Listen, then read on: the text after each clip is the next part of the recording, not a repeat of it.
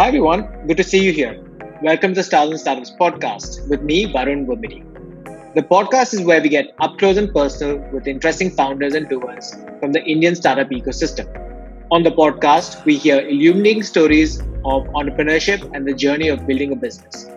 Today, we speak of the founder who has built a company in a space that has been now coined as the future of work. We dig into the concept as well as hear from Niranjan on how the business has evolved over the years. Today, the startup boasts of more than 300 brands that have used their solution to run micro jobs and gigs. This includes some big names like Samsung, Starbucks, Spotify, Universal Music, Puma, and a lot more.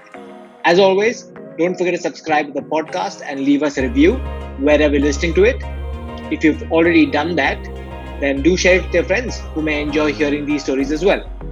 Okay, thanks for listening, and let's say hi to Niranjan Nakhate. Hey guys, today we have Niranjan Nakhate of Frap, now called Futwork, on the Stars and Startups podcast. Frap is a company that I came across many years ago while I was working at Citrus. Niranjan and his co-founder built Frap, basically focusing on working with college students. This is a time when a lot of deal companies, deal sites were making hay. And Frap was, I wouldn't say making hay at that time, but they were a company that wanted to help college students.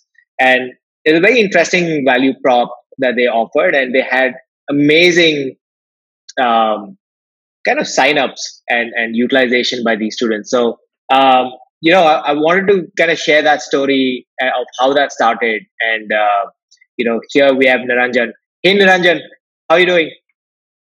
Hey, hi Varun. I'm doing well. Welcome to the Just show. back. Yes. Thank you. Thanks a lot for inviting me. This is great. My first podcast, so I'm slightly nervous, but hope I kind of Hey, we're going to make you like feel it. comfortable here. Thank you. Thanks a lot. What's lockdown been for you? What have you been doing? I used to always cook, but I think I've started cooking a lot more, especially on the weekend. I think everyone in our family loves to cook, so that's great. But I started baking also, which is something I never thought I'd do because it just requires patience and precision. So that's kind of cool. Yeah. Apart from that, when I think I'm pretty good at pocha right now, but yeah, just getting used to general things. But yeah, also trying to pick up a few hobbies, trying to read more, listening to a lot more podcasts. I think initially, for me, like I used to travel like an hour to office, and Hmm. since that went away completely, all those activities went away. So Right. listening to say a podcast or reading articles. So I think initially it was that, but now I think kind of fixed those things back into the schedule. So that's great. How's the team taking lockdown? How large is the team actually? So we are around 28 people right now. Hmm. We were around the same number of people during when the lockdown began too. So incidentally, like a week before the actual Maharashtra lockdown, I think Maharashtra started a week before the national lockdown happened. I think I'd just come back from Bangalore for after like a couple of days there, and I was like, dude, this is going to be something because I'm seeing people wear masks, and Arman and I incidentally were supposed to leave for the US in Oh. a week that time, Hmm. and we decided, okay, let's do one thing, let's do like a trial work from home Friday, right? And we did that, and we told people, take all the stuff home that you have and get it back on Monday if required, but just take everything. And then I think over that weekend, Bombay saw a lot of cases, and we were like, okay, we just need to work from home. So I think that trial day, I think like the first half of March just became like a permanent lockdown. Right. And then we actually encouraged some of our employees to go back to their hometowns before the entire lockdown was started. In fact, they got reached out to us saying if they could do it, and we're like, please go ahead and just stay Yeah. safe.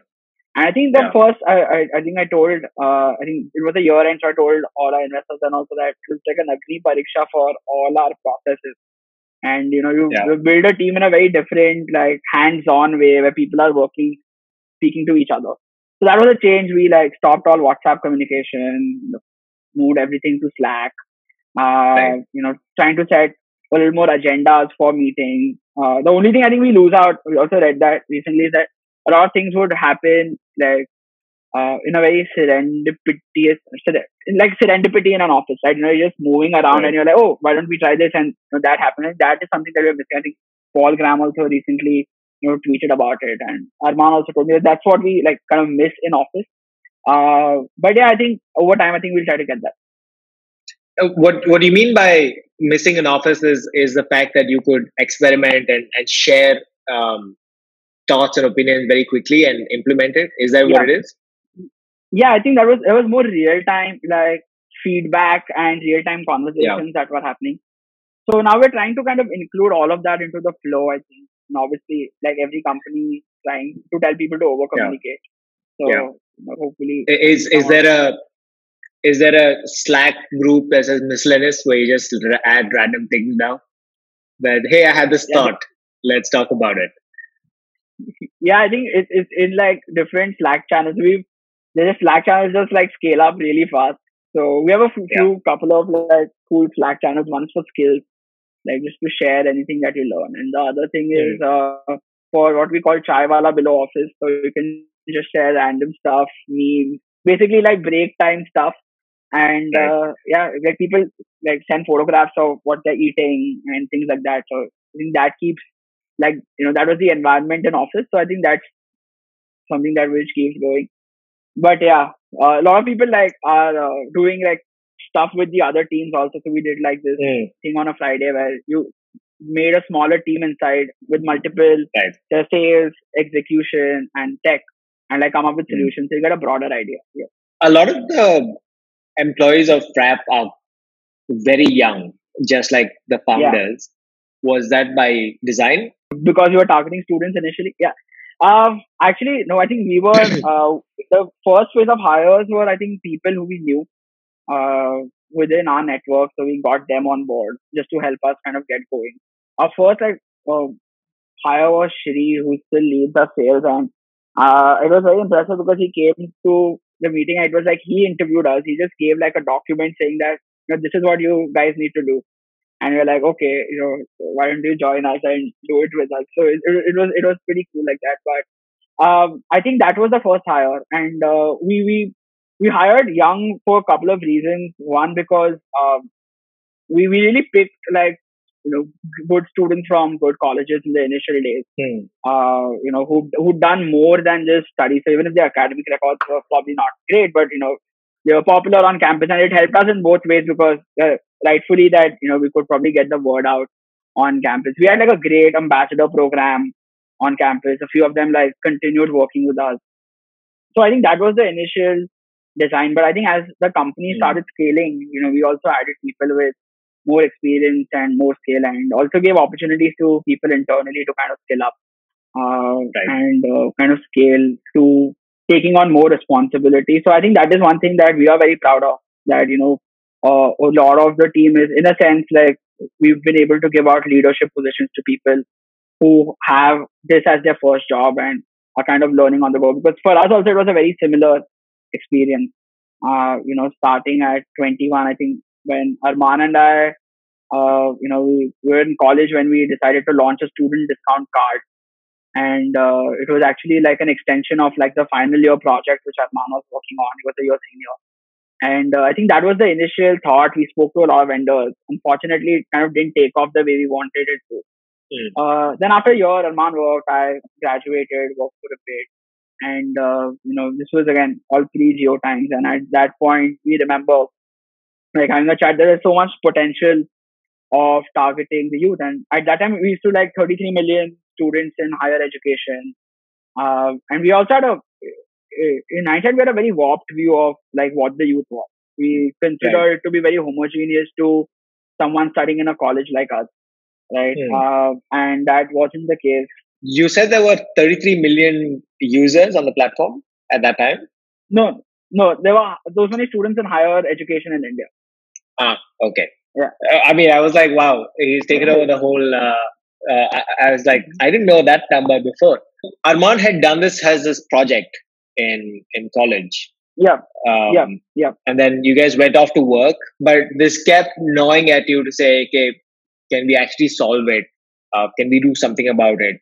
How do you guys come back to the problem then, and what do you define as a problem? I think at that time the vision was very clear for us. It was, we need to bring like the concept of student discounts to India. right? Because globally student discount is such a popular concept, right? And what we realized when we started building it was that there is the penetration of say a .edu email ID itself is very low, right? Less than a percent of students would probably have a equivalent .ac.in email ID or a university email ID. So when we got a few of the customers on board, I think some of the large customers actually brought that up that how do we verify? And at store it was easy, but like online was really uh, where it became very interesting, and that's where we kind of started building the first digital student ID validation kind of a service for India. And I think that really helped us to scale because it became like a very unique proposition. And we got a lot of traction. We got a lot of large brands. But I think at that phase in like Indian e-commerce, everyone was allowed. Right? We didn't want to probably segregate saying that student versus non-student. But we still got a lot of companies, especially F&B, delivery platforms, etc., using us for new user acquisition. A lot of businesses build their thesis around students, right? They say, hey, students have this kind of money. This is what they want to buy. This is the price point they have. And they went and built businesses, right?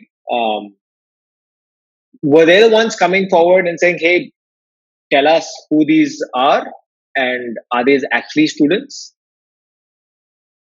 Yeah, for especially from a lot of e-commerce companies, and that's why we also decided that this. And as we started adding, I think we made the policy of that. If you add more things to the platform at 20 to 20, it's really thought that it would work out that way, right? We'll add a little more flavor to the platform, and it'll increase the number of students who are coming in because it is a business where you require like millions of people transacting every day, and I don't think that at that point students would barely make a very small population of the online transacting economy. Right.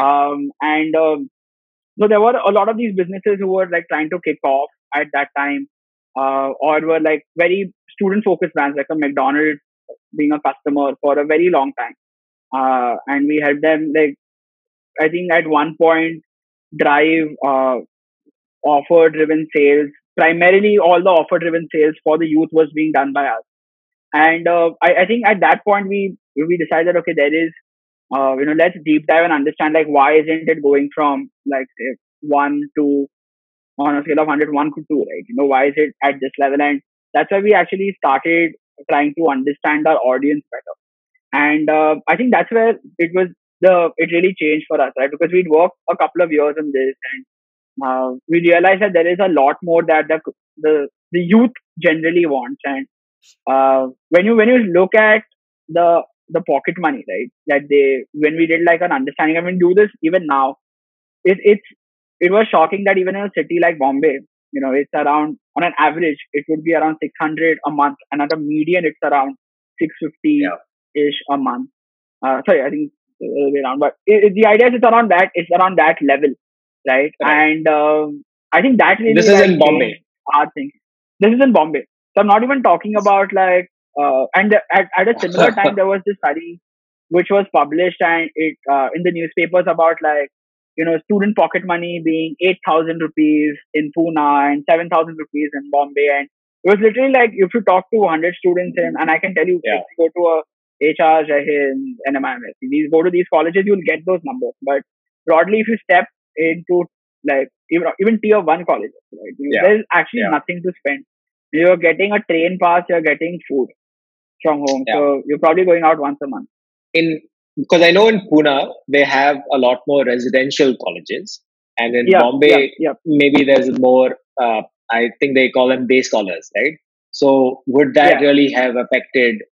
I mean, 8,000 is still, back in the day, still not that much more, but Pune obviously was the highest because a lot of people coming from outside was an education hub, but still it didn't mandate for us to kind of keep focusing on that problem a lot, right? Because we realized that we are going to be targeting a very small percentage of people who would graduate, and what made more sense was to create like a tool which businesses can integrate on their own platform, and that's where we kind of started moving in that direction. And we looked at, okay, how do we add more value to these people, right? Because the more we tried to understand them, it started coming through us. There is so much difference, right? You don't even have to go outside Bombay, right? You just travel from one part of Bombay to the other, and you'll see like so the principals and professors that we spoken to have not had a placement cell in their college, right? So Hmm. I think if I go and tell that to anyone, it's just so shocking because you're like, oh, how do these people get jobs? And so for some of them, the best case scenario is just that one of these companies or these BPOs will just come and just take like 100 students and it's off their hands. And when you go outside urban areas, right, I think that's where and we spoke to like some students across the country. And the advantage of having a digital product is that everyone can sign up, right? So you get an opportunity to speak to each and every person, and you will just realize that they are being educated, but I like there are no opportunities. There's no And value. we Yeah. launched, yeah. So keeping that in mind, I think we started kind of changing direction Hmm. and started realizing that okay, this is going to be a larger value add to the Hmm. lives of our users than giving them offers which they probably don't have the money to spend. Right? So So you kind of moved away from offers and you started focusing on value add. And what did that look yeah, like? yeah. So initially the idea was, and we like all of us had done internships, and we had this rule from day one that we'll never have unpaid interns, right? In our Hmm. team at least, because it is just cruel, right? So and it's not like a paid internship where you get say free food in office. Actually, like we'll pay you, and a Right. lot of our like initial heavy lifting was done by a couple of great interns who kind of went ahead and started their own companies later. And I think that really kind of set an understanding that okay, internships are important, but again, it's like the access to internships are few. The demand is probably not that high. A lot of the Hmm. companies which would want to do it would probably do it for free, and that's why like we realized like a lose situation, right? Because the person who's doing the internship is not getting too much out of it. And I'm not want to generalize this. A lot of internships are great, right? But if you look at the broader scheme of things, most of the students don't have access to it, right? Here, like we used to always say that you can always call an uncle and get an internship somewhere, right? Yeah. But you move outside the city limits and you'll see that that becomes slightly difficult. In fact, very difficult. The second was that for the companies, it became a challenge to manage interns because they would want to probably get work done from them, but at times, it's difficult, right? You have college, you have a lot of things to manage, and ultimately, we were not making anything out of it, right? If the a US comparable to an internship website, I think I'd read on one of their press releases Yeah. that their largest paying customer pays them $300,000 a year to hire interns, right? I don't think that is the combined earnings of internship platforms in India for internships, right? Right. So there was literally no market for internships, right? Because if I can get it, if I'm not paying the person who's working, I'm not going to pay the platform. So building an internship platform was never the idea. So we launched something called WorkX initially on the on the platform as a pilot, right? You get Okay. experiences for which you get paid, right? Hmm. So the first ones we did were like work with the music festivals, right? So Hmm. you get paid, you get to be there for 4 days, and we kept adding like you become an on ground scout for an FMCG company, do research on ground. These were all like initial shoots of what we were planning, and at that time neither I don't think even we looked at it as doing gigs. We just looked at it as like can we give earning opportunities to people, right? Right. And predominantly students because to be honest, like that was the low hanging fruit. Like, students and marketing teams were the ones we had access to. So we went to Yeah. marketing teams and said that what do you want to get done for paid? Like, you can't get it done for free. Like, there's no barter. You have to pay people, and we take a cut out of it.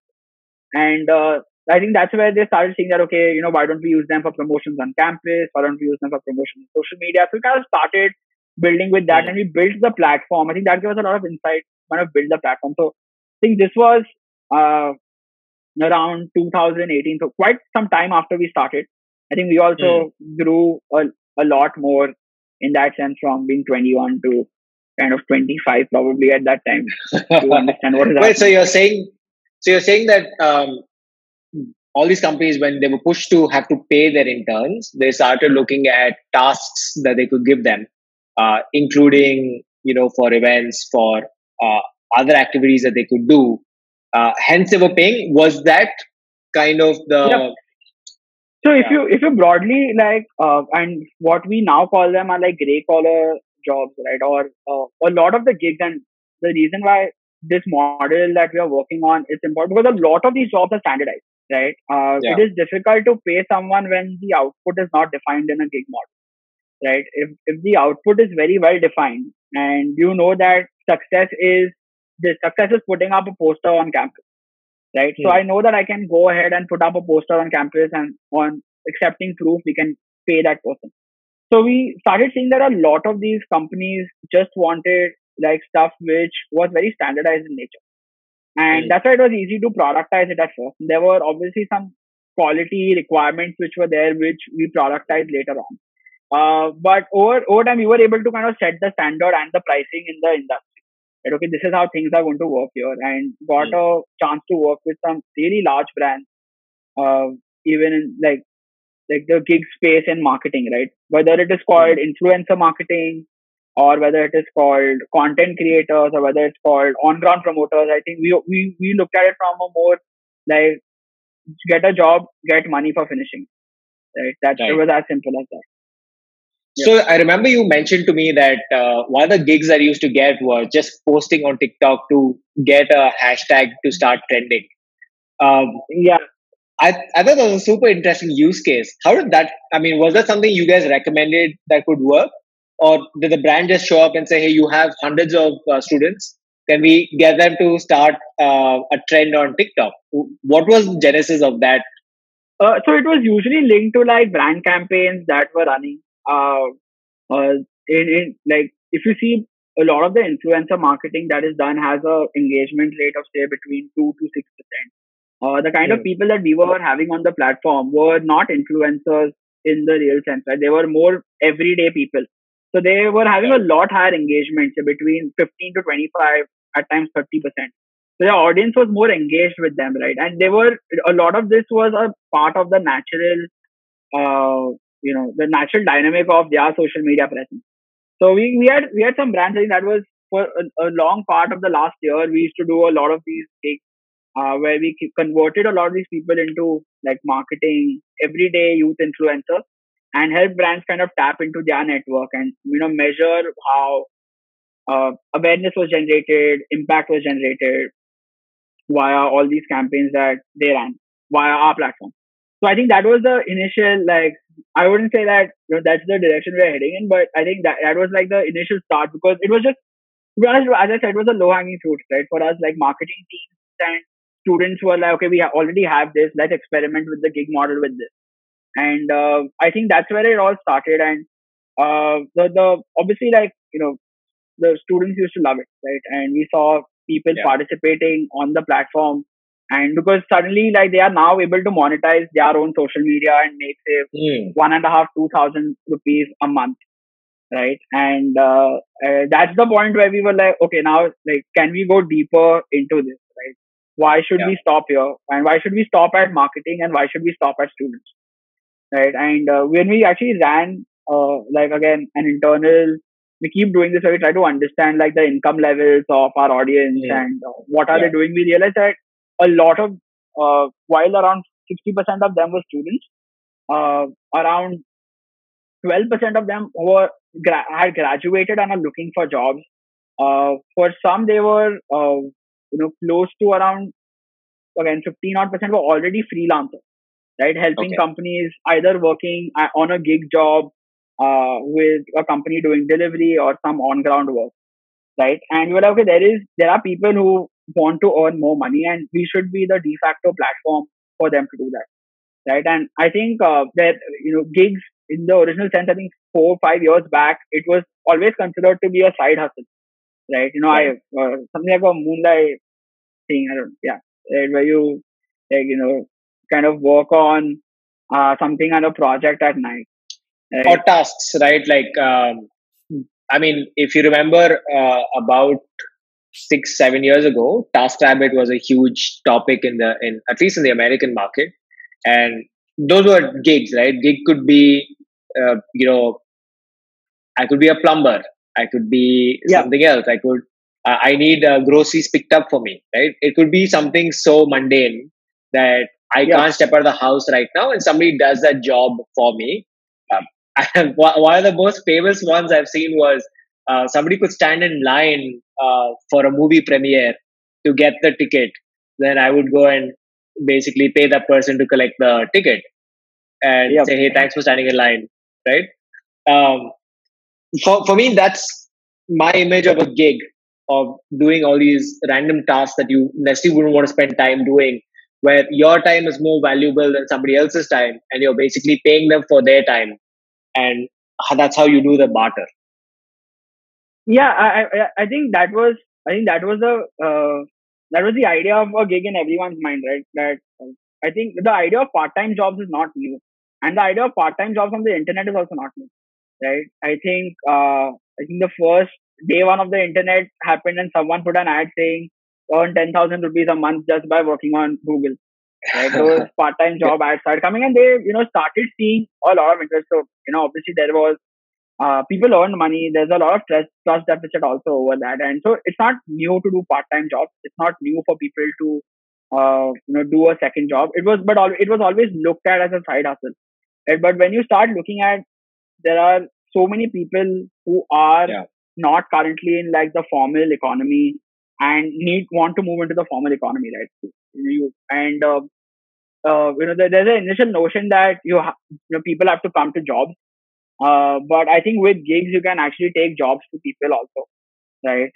And I think that is what our realization was in the last, year or so, that, we have so many people who are, there are going to be people who always looked at this as a casual earning platform, but those were not the people. We spoke to people on the platform who saw this as a way of earning money, right?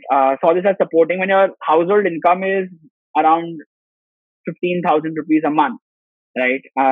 And that's around 30% of our audience, and below Right. 30,000 rupees a month comes to around almost 60% of our audience.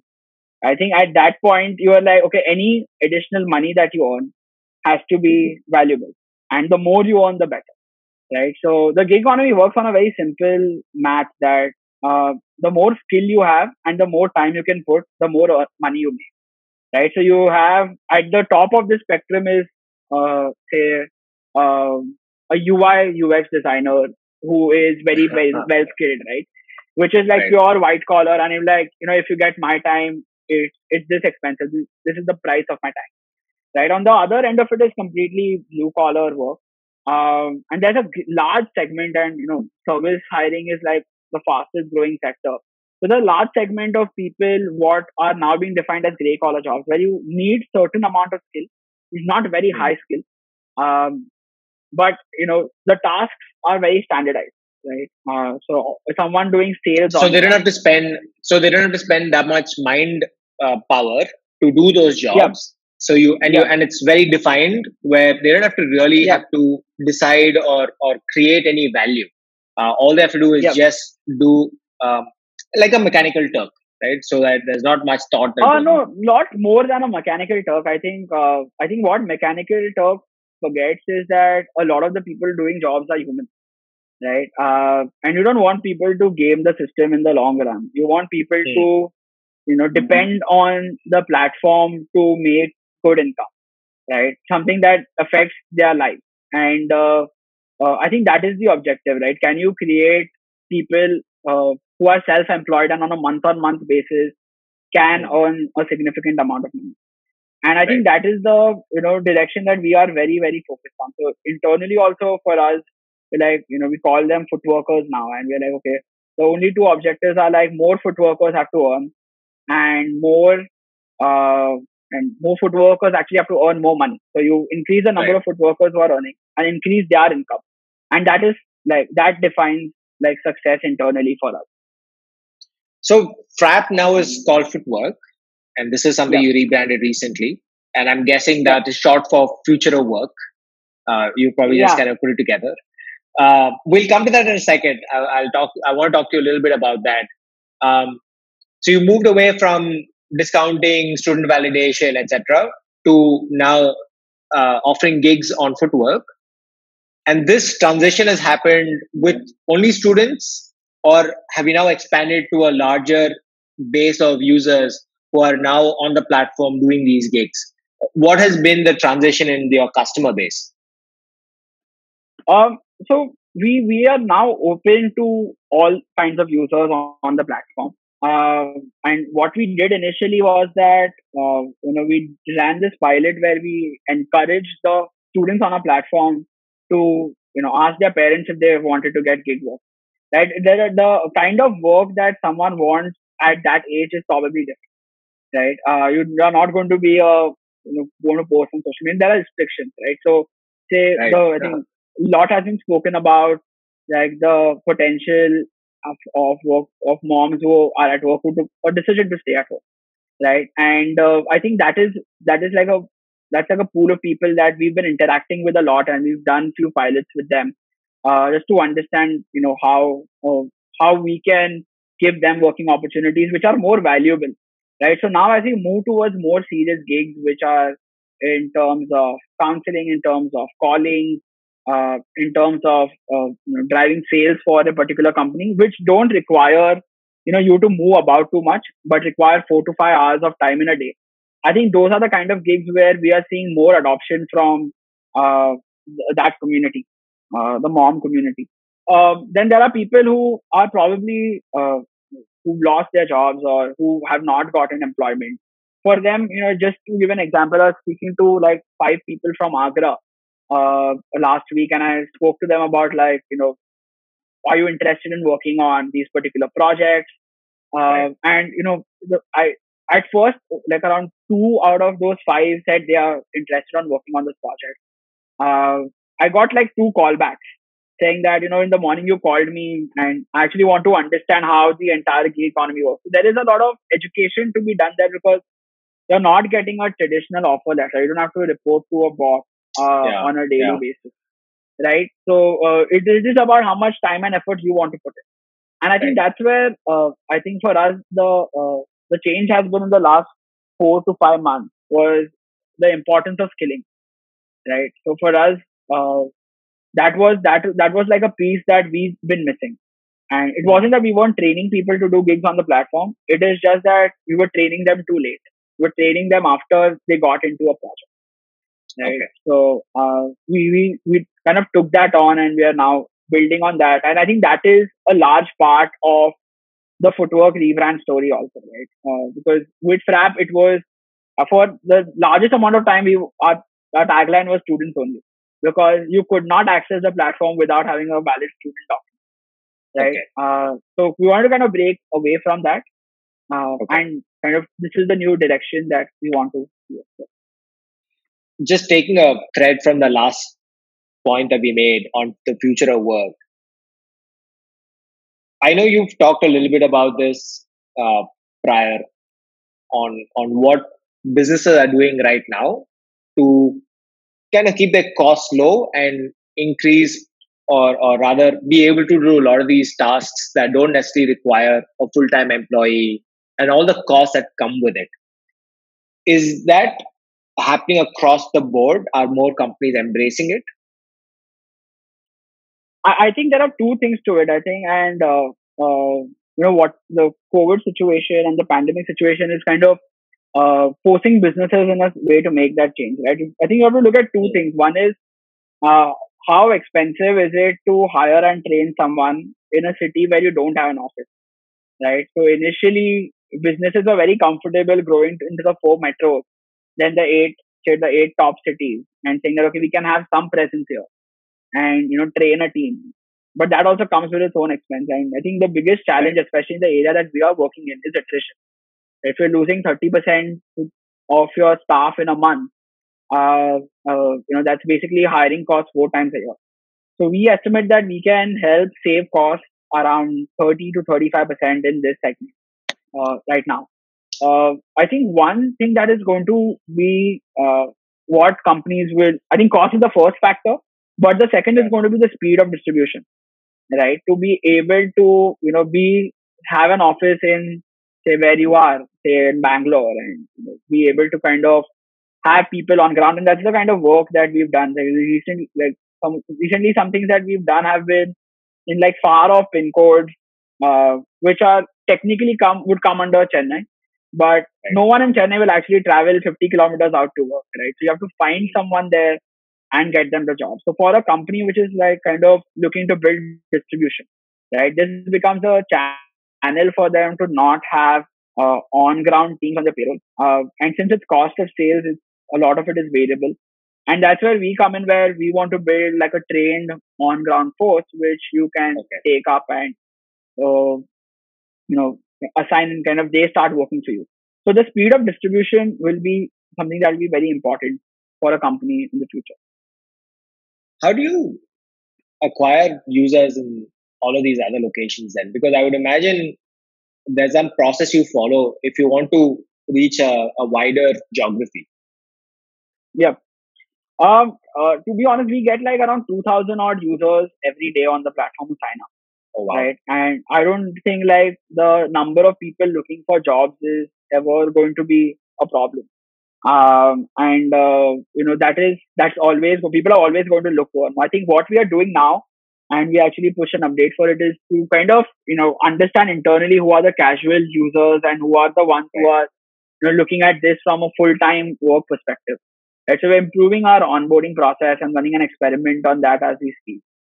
So I think, as I said, you know, being a digital product, you can't stop people from joining the platform, and that's why you'll always see, oh, we don't have a project in our city.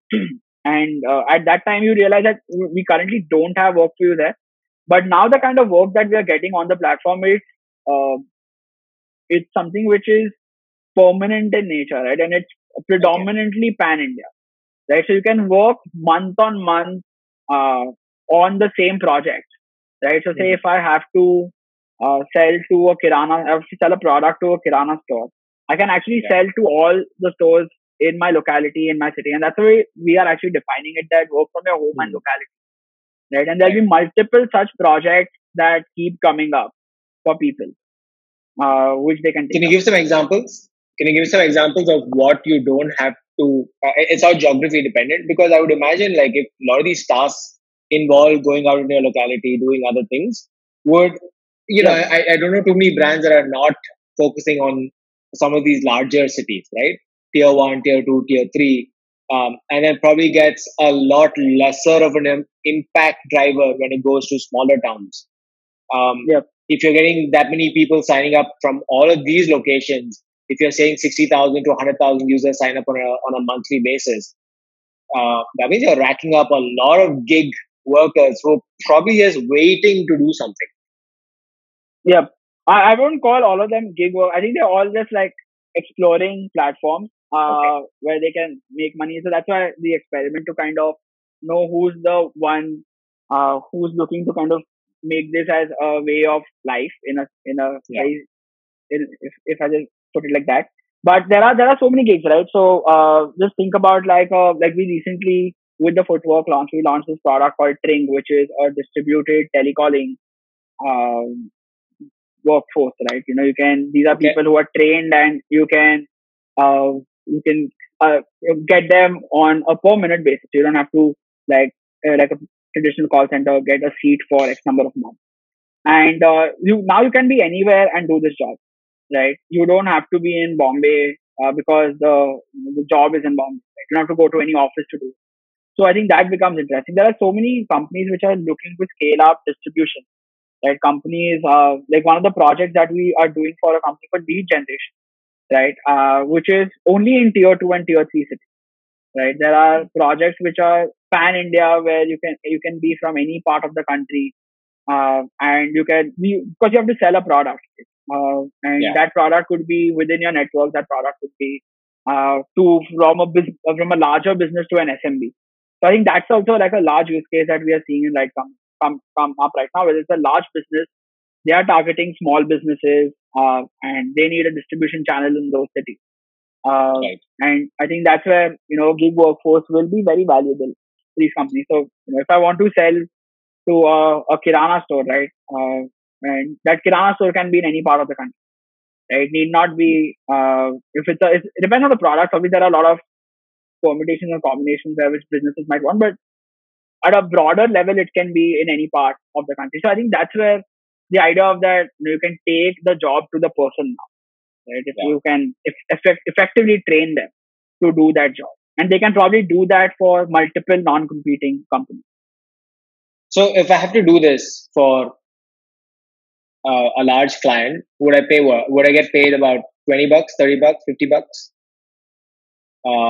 See, again, it depends on how much you want to make. Like, the top earner would make like around 13 to 15,000 rupees a month, right? So that means the people who are putting in the time to earn. So I just like was going through some of the earnings, and every Friday we pay out the foot workers on the platform, and someone earned around 9,000 rupees for that week, right? So they probably like put in extra hours during that week and earned money. So if you put in more time, you get paid more, right? But the calculation is very simple. You have to do X of things, right?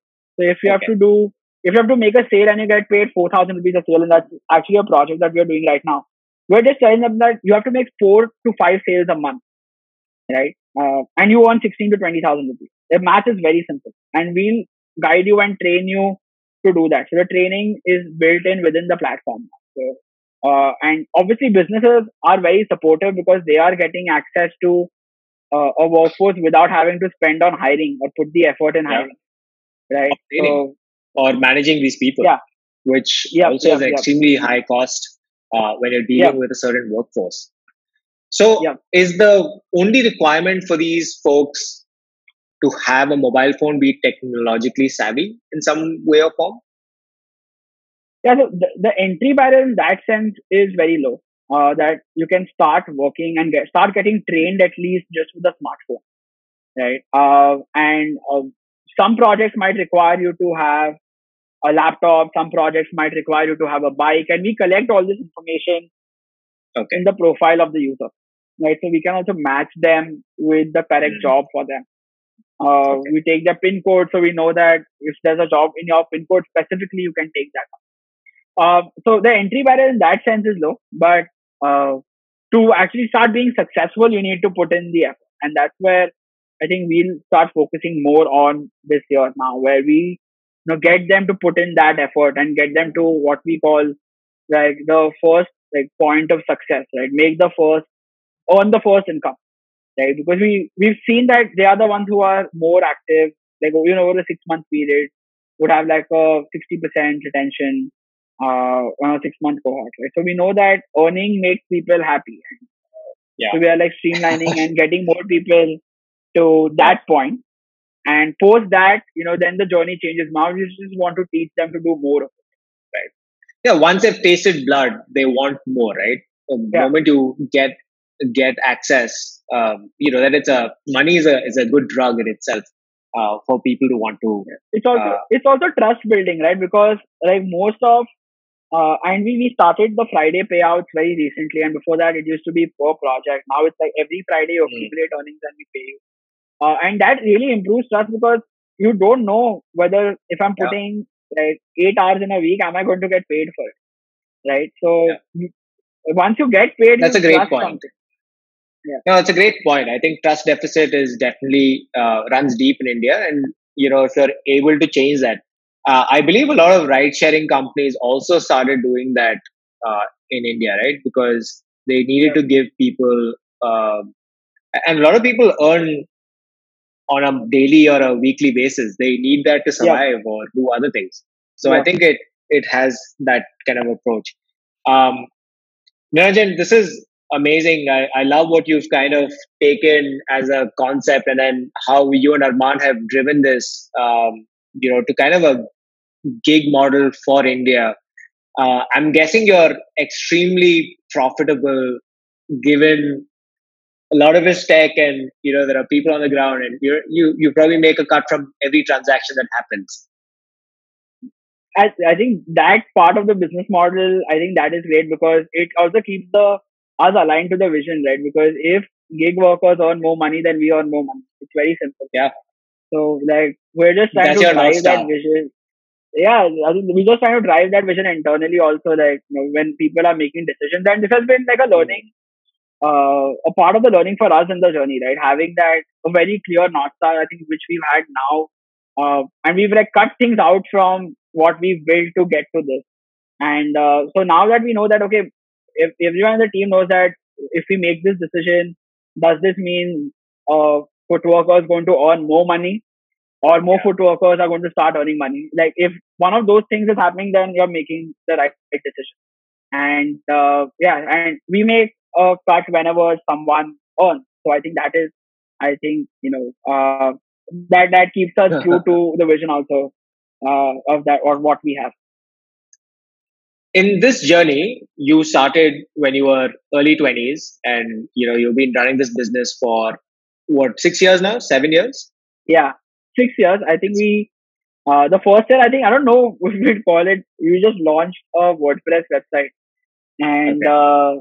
I think that was the initial phase of that, and then we kind of scaled up the website for student Hmm. offers. But yeah, we were 20. I was 21. Arman was 22. So really new to like doing this and kind of trying and experimenting with what is happening and just building stuff at that time. Wh- What really helped you? Because you become a CEO at 21. Of course, it's your own company, so you can call yourself whatever. Um, how did you kind of think through it, and what has been your learning over the last 5 6 years? How have you developed yourselves? What have you been doing yourself? I think initially we weren't very concerned about. We were just concerned about doing things, right? We were like, okay, we just do something every day and see what the impact of that is. And I think the first book I read was Lean Startup. Hmm. Just like, Eric oh, Rice. if you're starting a company, yeah, you have to read this book. And I think taught us a lot of things about like how to think about building this. But over time, I think we made a lot of mistakes. Things which some people told us not to do, we did. Some things that no one told us shouldn't be done this way, and we tried doing it. That was like the first thought, and I think most founders go through this. And I really like hats off to the founders who kind of really like get going at that age and are really able to figure it out. For us, I think it took some time at that time to. It wasn't that we were doing things wrong. It was just that we were not thinking correctly. And I think for us, we got a lot of guidance. I think once Bloom kind of came in, they showed us a path and questioned the decisions that we also were making, and just put things in perspective for When us did in Bloom terms come of. in? Second year. It was around 2016-17 during that time Okay. was when Bloom came in, and I think the conversations that we started having, I think, and what we still have today, with them, I think just shows us like how big can we get, right? And Right. the Right. ambition just keeps on growing, and I think that's great. I think that's what we got because. As I said, right, for the first couple of years, I think our view was also very warped. We knew that this could be a very big business, but Hmm. to put a number on how big it can get and building it in a particular way, and those feedback points, I think, helped us a lot in setting the What direction. were some of the mistakes? What are some of the mistakes that you wish you could have avoided? Ah, I think every most founders would say that in hiring. I think I don't think we did hiring correctly, uh, Yeah. because I think it's a dedicated job when you want to hire someone, right? And I know this one founder, like when he wants to hire, he spends like, okay, these 2 weeks I will just hire. And Hmm. I think that is how it is. And don't think. I think that was one mistake that we'll try to avoid. I think we'll give more time to hiring. We'll not kind of fall into the trap that we need someone right now to do this. We recently had a chat internally with Mukund from Danzo, and he also said that they made the same mistakes initially, and then you realize that you'd rather wait out and get the right person than make a quick hire because at an early stage you really start getting dependent on people inside the company. Right. I think it's that. And the second thing was, I think if I have to restart from today, I think like being more culture driven in the organization. So I think, and I think now the clear defining of the North Star has really changed that for us, right? Hmm. Because I think initially we were all young and the passion was there always and it's still there. But now it's like very driven internally also that when you understand why you are making a decision and the teams also understand. So I think that is Right. that's something that we are really proud of right now. Yep, and yeah, I think we would have loved to have a name, a meaning for the name Frap. I think that was something that people always asked us, and we used to always like agree with someone who was saying, especially like in a sales meeting. So, "Acha, does it mean free app? Like, it means free app. Does it mean friendly app? Like, if the CMO of a company is asking you if it means friendly app or not, at that moment, I'm going to say yes. But I think, yeah, again, That's one thing I've realized, right? Is that names or brand names actually don't have to mean anything. People spend yeah, way too much time thinking about it, and I mean, you don't need to spend that much time. Like, you just need to get on with yeah. building what you're doing. Yep.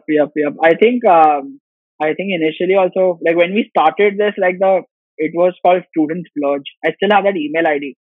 And then when we spoke to users for the first time, and we are like, this is not going to fly with Yeah, anyone, so we should I like have go nothing back to to like a splurge. process. Splurge for 600 rupees. Um, Yeah, so, at this point, did you also have, you obviously have advisors and mentors from Bloom. Um, did you also pick up along the way folks that you could reach out to? Because I would imagine it's quite hard, navigating the world with, uh, you know, working with large companies. You have to make a lot of decisions. Maybe some of these contracts can go up in a few lakhs and a crores. Um, So, did you have like a friendly voice to speak to? Did have somebody on a helpline? so initially, I think the initial days, at that point of time, we were lucky to also get like some great angel investors throughout this journey.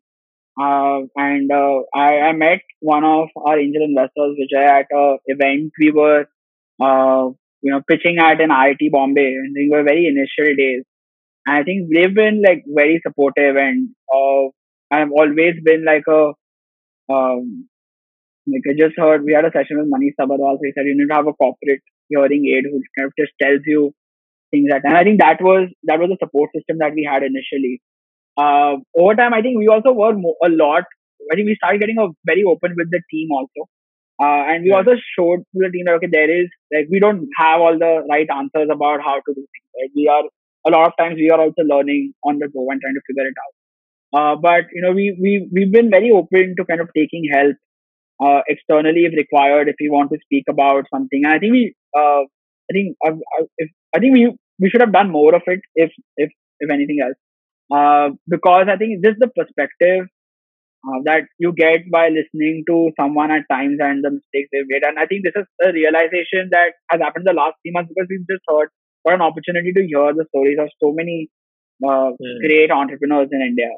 And thanks to like Bloom for kind of helping us kind of get an insight into how people think. And now Right. I feel that okay, we should have probably had an opportunity to like, or we should have reached out to more people or reached out for more help than we did because Hmm. it really changes the way. I think a lot of these are like years of learnings that probably you would spend as a founder, Right. condensed into like 1 or 2 hours of just a conversation with someone. Right, so we used to like we've reached out to people on Twitter directly that hey, we want to learn about like this so much data that we generate. How can we make it valuable to some of the businesses that we work with? And then those people actually helped us with like making our initial decks, with our fundraisers, Hmm. just like you know, it's a lot of other things that we would probably not have gotten the chance to do if we were not doing this. So we started reaching out to people and we also like took an understanding that every conversation that we have with anyone is going to be like you take it with a pinch of salt, but also understand perspective, right? Because you have to see what the other person thinks, because they also have access or more visibility at times on certain things that probably we don't have. We don't have the visibility. So I think that was like I think few of our angel investors, few of the people we reached out to, we really stayed in touch at least in the initial days. And I think right now, currently, I would say that we're getting a chance just to hear so many stories, and hear so many podcasts actually to just to understand how Nice. people think or how what their journey was like, and Right. it really kind of puts things into perspective. No, this is great. I think that's also the objective of doing podcasts, right? To get people to hear other stories because you kind of start relating with them, and you're like, okay, everybody's in the same boat. This is how somebody went about solving it, and maybe you can adapt it for our own journey and try to solve for any of the challenges that may come our way. Um, Hey, Niranjan, this has been great. Chatting about footwork, frap, the story. I'm sure we can go on. I really want to dig a lot deeper into the future of work and the distributed sales force, and a lot of other cool things. But we may have to do another session for that. This has been Yep. great. Thanks for your time, dude. Thank you. Thanks a lot.